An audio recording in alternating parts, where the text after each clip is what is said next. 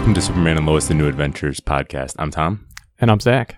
And we're here to talk about the CW's upcoming Superman and Lois television series and news on that.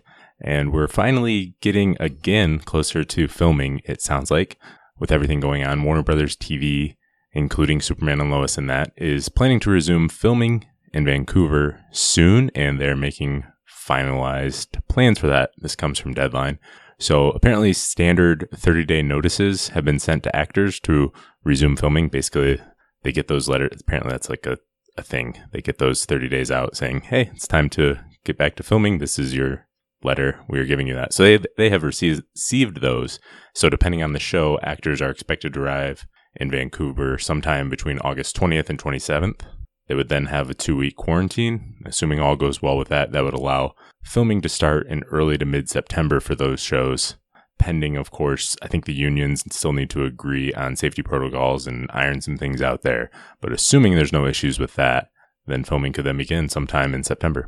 Yeah, which is not super far away. I mean, we're, a few days away from August, so we're a month and a half out from potentially filming starting on this series, and that's pretty exciting news given all of the setbacks that have happened and not knowing hardly anything. So just having some sort of information like that is pretty nice. Yeah, and if Superman and Lois is able to actually film in September, that should give plenty of time for a January debut, which is what is the plan as of now. Usually there's around 3 months for returning shows. They start filming in early July for an early October start. So September, they would have 3.5, maybe even 4 months if they're able to film early to mid-September, and it's an early to mid-January type thing. So that should allow plenty of time to actually get filming, even though we don't know the specific dates there. Bitsy Tulloch, it seems like she might already be in Vancouver. She shared on Twitter that she was on day 11 of quarantine. That was back on July 20th, and only 3 more days to go until she morphed into a full vampire. I don't know if she's become a full vampire yet, but it looks like she is in Vancouver. And the reason that might be, she's probably not there for Superman and Lois yet. But her husband, David Gentoli, films A Million Little Things in Vancouver also. And it looks like they might be filming even before Superman and Lois. So she might have just gone a little bit early to go the same time with him and their child, so they didn't have to travel twice. And unless, Bitsy feels like going and setting up things and getting the set going and doing that herself. She's really just eager to get back to work and wants to build the sets herself. Yeah, it's one of those too. I'm going to guess it's because of her husband, but your other guess might be correct as well. But I know, I think I've complained in the past that everything is filmed in Vancouver. And so you pick out stuff that you've seen all the time in other shows. But at times like this, it is kind of nice that everything is filmed in Vancouver so she can go be with her family and not have to re-quarantine or leave somewhere else and then come back. So that would be nice. Yeah, it's got to be nice for actors who are married, I suppose. Yeah. As far as specifics on Superman and Lois, some news came out that the show is tentatively scheduled for a September 28th to April 1st production schedule for season 1. So that would be about 6 months of filming, if not extended. Usually these shows, looking at something like The Flash, they film for 9 months for a 22-episode season, and that includes, there's some breaks in there, obviously, for holiday breaks and everything. I don't know if they'll take as long of holiday breaks this year because they might have to quarantine for 2 weeks if they leave the country and then quarantine right. 2 weeks back. So it might be shorter breaks for everyone, but that would allow 6 months of filming.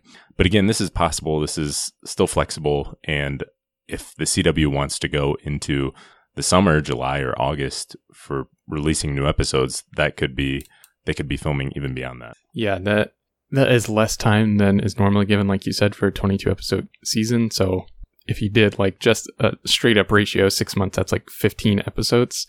I would be perfectly okay with them doing just like a 10 or 11 episode season and just giving themselves extra time to get everything. I'm sure every process is going to take more time during a global pandemic, as it should, just to ensure the safety of everybody working on the show. So I'd be pretty happy if they just did like a half season and really spent the time to get everything right and take extra time to do more CGI or more story rewrites, that sort of thing, that to just boost up the show as much as possible.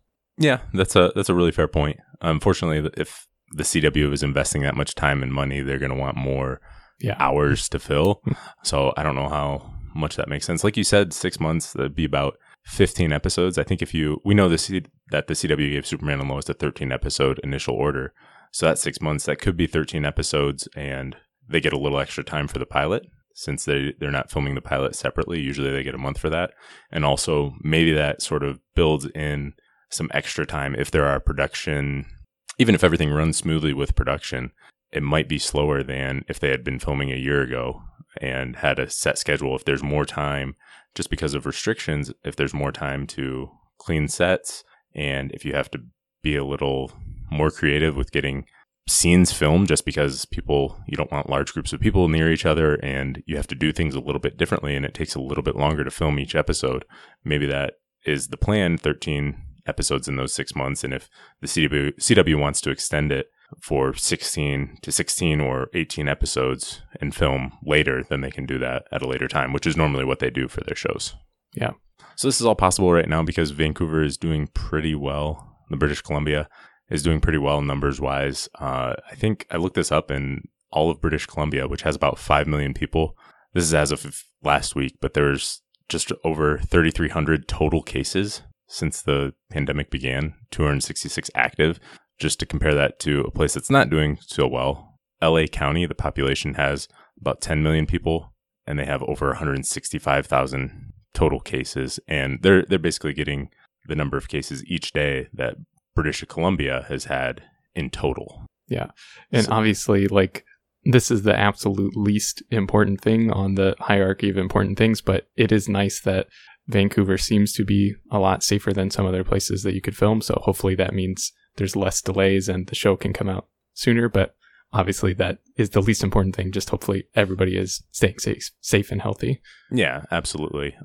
But it does give hope that, maybe they can do some semblance of a normal season and everything goes smoothly there. But like you said, keeping everybody safe and healthy is the most important thing there. But hopefully that continues to do well. Yeah. Off some older news from a few months back that I actually missed, Mark Guggenheim was on the Fake Nerd podcast. This is toward the end of March, and he talked about what the Krypton cameo in Crisis on Infinite Earths could have been. So we were actually going to have Cameron play a Kryptonian elder. That's Cameron Cuff, who was on Krypton. And he said we're going to have him play a Kryptonian elder so we could play a little fast and loose with continuity if we had to. When Allura was basically grabbing Kal-El and Lois on Argo to take them to the ship, we were going to have this Kryptonian elder essentially hologram in with important information about the destruction of the multiverse. So this stuff was actually written. So that, I don't know about you, but that's extremely exciting. I really loved what they were able to do with Krypton on Sci-Fi, and sadly it got canceled. And I think we both really want to see elements from that show, if not storylines, like actual characters and actors and everything come over and be a part of the CW shows in some way in the crossover or anything. So this gives me hope that maybe we'll see some of those elements from Krypton on this new show. I don't know about you, if you think this heightens the chances or doesn't really change them at all.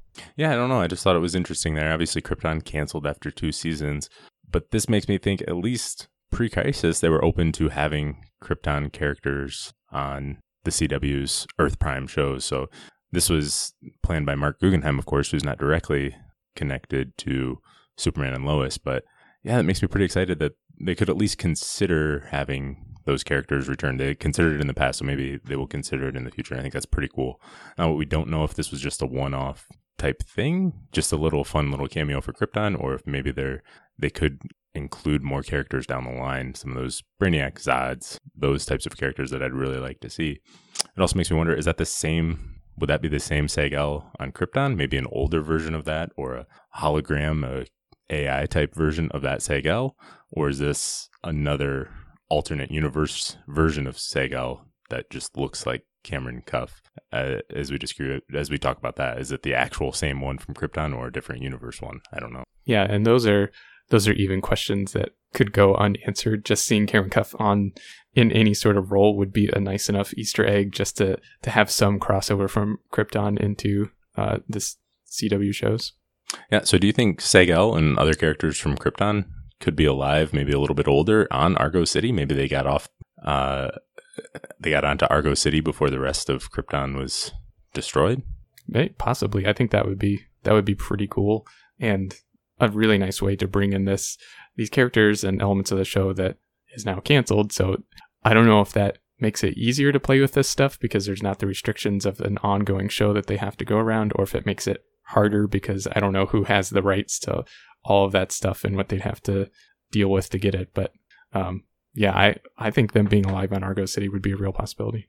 Yeah. And I still think it would be cool to, obviously Superman and Lois needs to establish the show itself first, but maybe down the line in season 1 or season 2, bringing in those villains from Krypton would be really cool. And maybe tying up some of the loose ends from Krypton, or having a crossover with a young Sag-El and young Nyssa Vex, have a time travel adventure, something like that would be really cool. And I definitely want that, Krypton to be tied in some way until someone tells me it is not. Me too. So that's really it in terms of news. We're kind of waiting around for DC fandom, see if there's any information given out there, a panel or anything like that, or really information to come out once filming starts. And once we get closer to the show actually airing, there's probably not going to be a ton of news in the meantime. So we'll catch up on a couple more Rebirth era comics. We're nearing the end of this here, but the big one, the first up, Superman Action Comics, The Oz Effect. This was Action Comics 985 to 992, where we had 2 issues were something of a Superman Lex battle team up, and then the 6 issues, the main thing was the Oz Effect, which leads into Doomsday Clock, which was a big DC Universe event. Overall here, what'd you think of this? I liked this. I like these storylines where it's been done in a couple different ways. I don't know if this is my favorite way they've done it, but this is one of the storylines where somebody from the Kryptonian heritage tries to convince Cal that humans are worthless and that there's nothing redeeming about human nature and that they're just evil and they want to kill each other, and that Kryptonians are pure and you should leave Earth and come hang out with Kryptonians because humans are bad. And then Superman tries to explain that humans are good and he was raised by good humans and there is good alongside the evil. So that storyline has been done a few different times. And like I said, this might not be the absolute best handling of it, but it's done pretty well. And I like this idea so much because the reason it's done so much is because it really shows how important humanity is to Superman as a character alongside his Kryptonian heritage and kind of the interplay between those two. So overall, I really did like this arc, and it was nice to see the Mr. Oz kind of storyline that's been running behind some of these other arcs that we've been reading finally get its day. So that was really cool to see. Yeah, I agree with you here. I do like the premise, like you said, of someone, in this case a Kryptonian, saying how terrible Earth is. Why would you visiting Earth? Gosh, this is a terrible place. Why do you like this place? They don't deserve you, Superman. And Superman comes back and says, no, there's good here. There's more good than bad here, and these are the reasons. This is why I will always fight. I'll never abandon these people. That I just absolutely love. The premise of Mr. Oz being Jor-El. Yeah. Not a premise I really like so much. I think it's executed pretty well by what Jurgens does here, but I'm not really a fan, and this is even done later, a little bit later in Superman comics to a more extreme effect, but the story point of everything you thought you knew isn't real. So Jor-El, that's like a concrete thing in Superman mythology. Jor-El and the rest of Krypton blew up and died. Oh, well, this thing happened. Having said that, this is a pretty cool way to do it, where it's kind of implied Dr. Manhattan, however he did it, going back in time and pulling Jor-El out, exposing him to the worst of humanity, and then him coming back as an antagonist to Superman and Superman's family, I think is about as good of a way as you can do it. Although I think the most important thing for Jor-El to do is die. Right.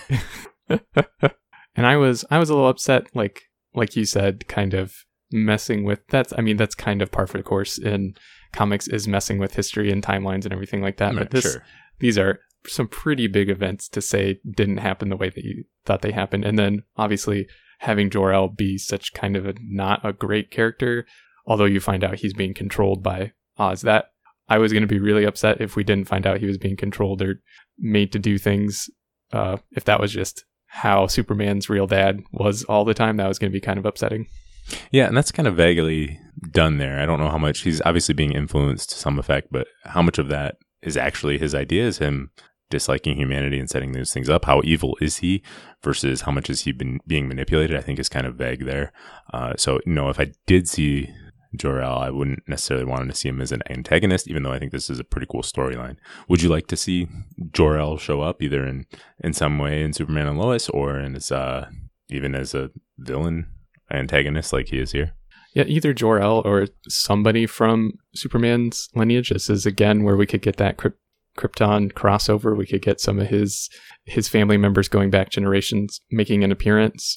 I would like to see that just because this is a family show, and it's about, and I mean by family show, it's a show about the family that Superman and Lois have created with their children. And so since they have human and Kryptonian heritage, it would be cool to see some of that human and Kryptonian heritage going back a generation or a few generations, showing how that has affected Superman, and then how he can use that experience to deal with his parenting of his children. Yeah, that's a really cool point. And we could see Jor-El in a hologram type of way, Fortress technology, however they want to do that. If we're going to do too much with the parent, Clark's parents, I'd like to see the Kents more, Jonathan and Martha Kent, but his Kryptonian heritage is obviously important. And there's some, again, dealing with time travel, there's some cool stories dating back a long time where Superman returns to Krypton in some format and goes and meets his parents as an adult, and sometimes maybe before they had Cal, or while Cal was newborn or something like that. I think that could be something cool. Get to see a little bit of Jor-El and Lara. Could be a cool way to do things. I would prefer to see that than the antagonist route, but then actually seeing Jor-El alive in the present day. Either I'd prefer to see something in the past or as Fortress technology, but there's a lot of cool things you can do with it. And Jor-El is a cool character that I certainly want to see something of at some point in the show. Yeah. And there's a storyline, like a brief storyline that I don't think gets fleshed out enough in the comics, where he is trying to convince John to leave Earth. So he it's not that he gave up on Cal, but he's trying to also convince John that, like, hey, you have Kryptonian blood. You don't belong here. Come with me to this planet where everybody's allowed to use their powers and they don't have to hide it. That's an interesting idea that I don't know if it necessarily needs to be Jor-El, but it could be some sort of Kryptonian antagonist that tries to convince one or both of their kids that, hey, you are half Kryptonian. You don't need to deal with all of these measly humans. So it would be interesting to see that kind of like temptation play out in the children, and then have Cal explain to them why it's important that they are also half human and why Earth isn't all bad. Yeah, that's a really good point. There's some really cool and powerful things you can do with that. What do you think of the 2 issues before the Oz effect where Superman and Lex forced battle? There was some mind control there, and then had to team up, of course. It seems kind of familiar to some of the other storylines we've read with this Lex and this Superman. So it wasn't super original. It was nice. It's always kind of fun to see them team up / fight. So I'm hoping we get some sort of that kind of relationship between Lex and Superman on this new show. But that being said, I don't know if there's anything specific from these 2 issues that I would pick out that I like, ooh, I really need to see this. Yeah, that's a fair point. And we're still dealing with the heroic acting Lex here. Right. But I'm always a sucker for Superman and Lex being forced to work together there and iron out their similarities and their differences and all of that. It's been done a lot of times in the comics. Smallville had that episode where they were trapped underground. Did that. Superboy, the television series, had a similar episode where Superboy and Lex had to work together to get out. And I think that's a really cool way. You can have a really cool character look at what makes them similar, what makes them different. Why aren't they best friends working together? Why are they at odds with one another? I think there's a lot you can do with that. Yeah. Elsewhere, we also looked at Superman Volume 5, the 5th arc of the Rebirth Superman comics, Hopes and Fears. This one's a little bit different. It's definitely not one complete story. What we really have is 3 2-issue story arcs throughout here. We have 2 issues, which are something of came out in July, I think. So there's a very patriotic feel where there's a road trip and a history lesson about America and all of that. That actually is really timely to present day. There's 2 issues with Sinestro and Parallax, with what's going on there, and then 2-issue Deathstroke story where Lois gets to take some center stage as a reporter. What did you think of this collection here? They were each good in their own way. Each had some of their shortcomings. I definitely liked the road trip, the 4th of July history lesson, the first 2 issues. Those were good. There's a lot of stuff I think they could pull out into the TV show, especially adapted for current day. And that would make a pretty good bottle episode, or whatever you want to call it, where it's just a one-off that isn't really connected with anything else. I love Green Lantern. I don't know if I've talked about that much on this podcast, but I'm a huge Green Lantern fan, and I really, really thought I would like the Sinestro and Parallax stuff, but it's one of those things where it's a crossover. It's basically a kind of long preview advertisement to get you to go read the Green Lantern comics, so there's not a whole lot that happens, but I mean, anytime you see Superman putting on a ring is pretty awesome, so that part was cool, but the story was kind of meh. Yeah, I think the same thing with the road trip history lesson. I liked it, although at times it just did feel like I was just reading a textbook, a history lesson. There was lots of walls of text, but I think it was really well done. And I love how this era would balance the big type stories. So over in Action Comics, you got the Oz effect, where there's the whole world is under threat because of everything that's going on there. And then there's 2 issues here where they're just getting in an RV. Lois and Clark and John get in an RV and drive around. And Superman still saves the day. He gets a really cool heroic moment in a different way with the soldier that passed away. Yeah. And gets a cool thing there. But there's a really cool look at this. I don't know if this would work as well with the boys being teenagers in the show versus a 9 or 10-year-old John Kent. But some of that you can still do. You can still have the family road trips and those kind of things. The Sinestro and Parallax stuff, yeah. I try not to use the F word too much on this podcast, but I could see why some people would call this filler. Yeah. This whole arc, really, I don't like the term filler. I try to avoid it, but there's still enough character stuff in here that it's good, and there's important stuff for the ongoing storyline, although it's really the main stuff. The main story point is not very relevant or anything. It's a neat little crossover, I guess. There is something really cool where Superman's dealing with Parallax and his fears come out. Yeah. And I thought that was one of the really more powerful moments where you see what Superman actually fears. And what's so great about Superman is how he can be relatable and maybe in a bit more of an extreme way, where his whatever we go through on a daily basis, he goes through, but maybe it's heightened to an extreme degree because he's Superman and super powerful. But this shows just his fears of his wife getting sick and he can't do anything about it. What if Lois and Clark aren't there enough for John because Clark's so busy being Superman and can't do enough to raise his son? He's always worried about not doing enough or not saving enough people.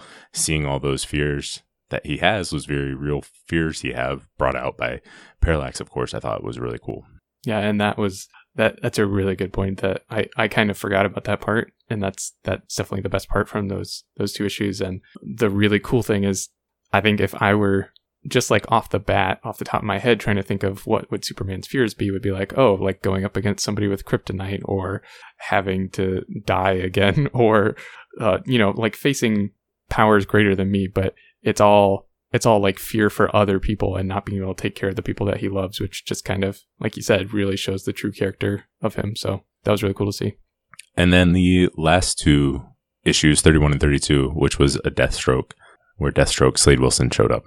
Yeah, these were okay. There's, not a whole lot actually happens. It's kind of a cat and mouse game running around with Deathstroke and trying to get caught by him, not caught by him. But that being said, it is really cool because the main focus was Lois and her reporting work and kind of the danger that she puts herself in to get the story that's necessary, or to unearth the evil and bring it out in the light. So that part is really cool. And again, something I hope we see on this show is Lois being a really good reporter. Yeah, as much as I like the Rebirth comics, the biggest weakness thus far with what we've gone on, or the biggest disappointment for me, is not seeing a lot of Lois and Clark as reporters. And so this really goes heavy into it, Lois being a reporter and going after, she wants a story with Deathstroke, an assassin. And this brings in some stuff that could be very relevant to the show, and Lois and Clark being parents, and Lois always putting herself at risk to get the story. And Clark and Lois having very real conversations about that. How much should she do? And she's not going to change who she is. And Clark doesn't even want her to. But it makes you think, how much of that does she reconsider? What's her thought process when she's got 2 kids now and she's going to hunt down an assassin just because she wants to get a story? It's not anything urgent. She just thought it would be a good story. Right. And there's Superman Deathstroke fighting isn't really all that interesting to me. They got to give Deathstroke whatever. Oh, he's got this new suit that takes Superman's powers and whatever. I don't really care so much for that. But Lois actually getting into the trouble and seeing her getting some action. And I mean, this writes like it could be an episode of the show where she's tracking down, she gets hunted, maybe she gets abducted, all of that. I think that's really cool stuff you could do. Yeah, there's a lot of cool stuff in it. It definitely doesn't need to be Deathstroke. It could be anybody, but the same kind of premise would work with any minor villain. Not that Deathstroke's a minor villain, but with any villain, Lois going out to try to do some investigative journalism, I think would work really well as a story. Yeah, and that's something Intergang could do, or tracking down Intergang, or any number of villains you could use for this story. All right, well, that's all we have for now. I think we're planning on coming back after DC Fandom, see if we get any news, any updated information there, any more concrete information on actual filming. But until then, thanks for listening. If you want to do us a favor, go to Apple Podcasts or wherever you're listening to this and leave us a review. And in the meantime, you can talk to us on Twitter at TV Superman and Lois. Or if you have any questions for us to read on the podcast, you can contact us at supermanandloispodcast@gmail.com.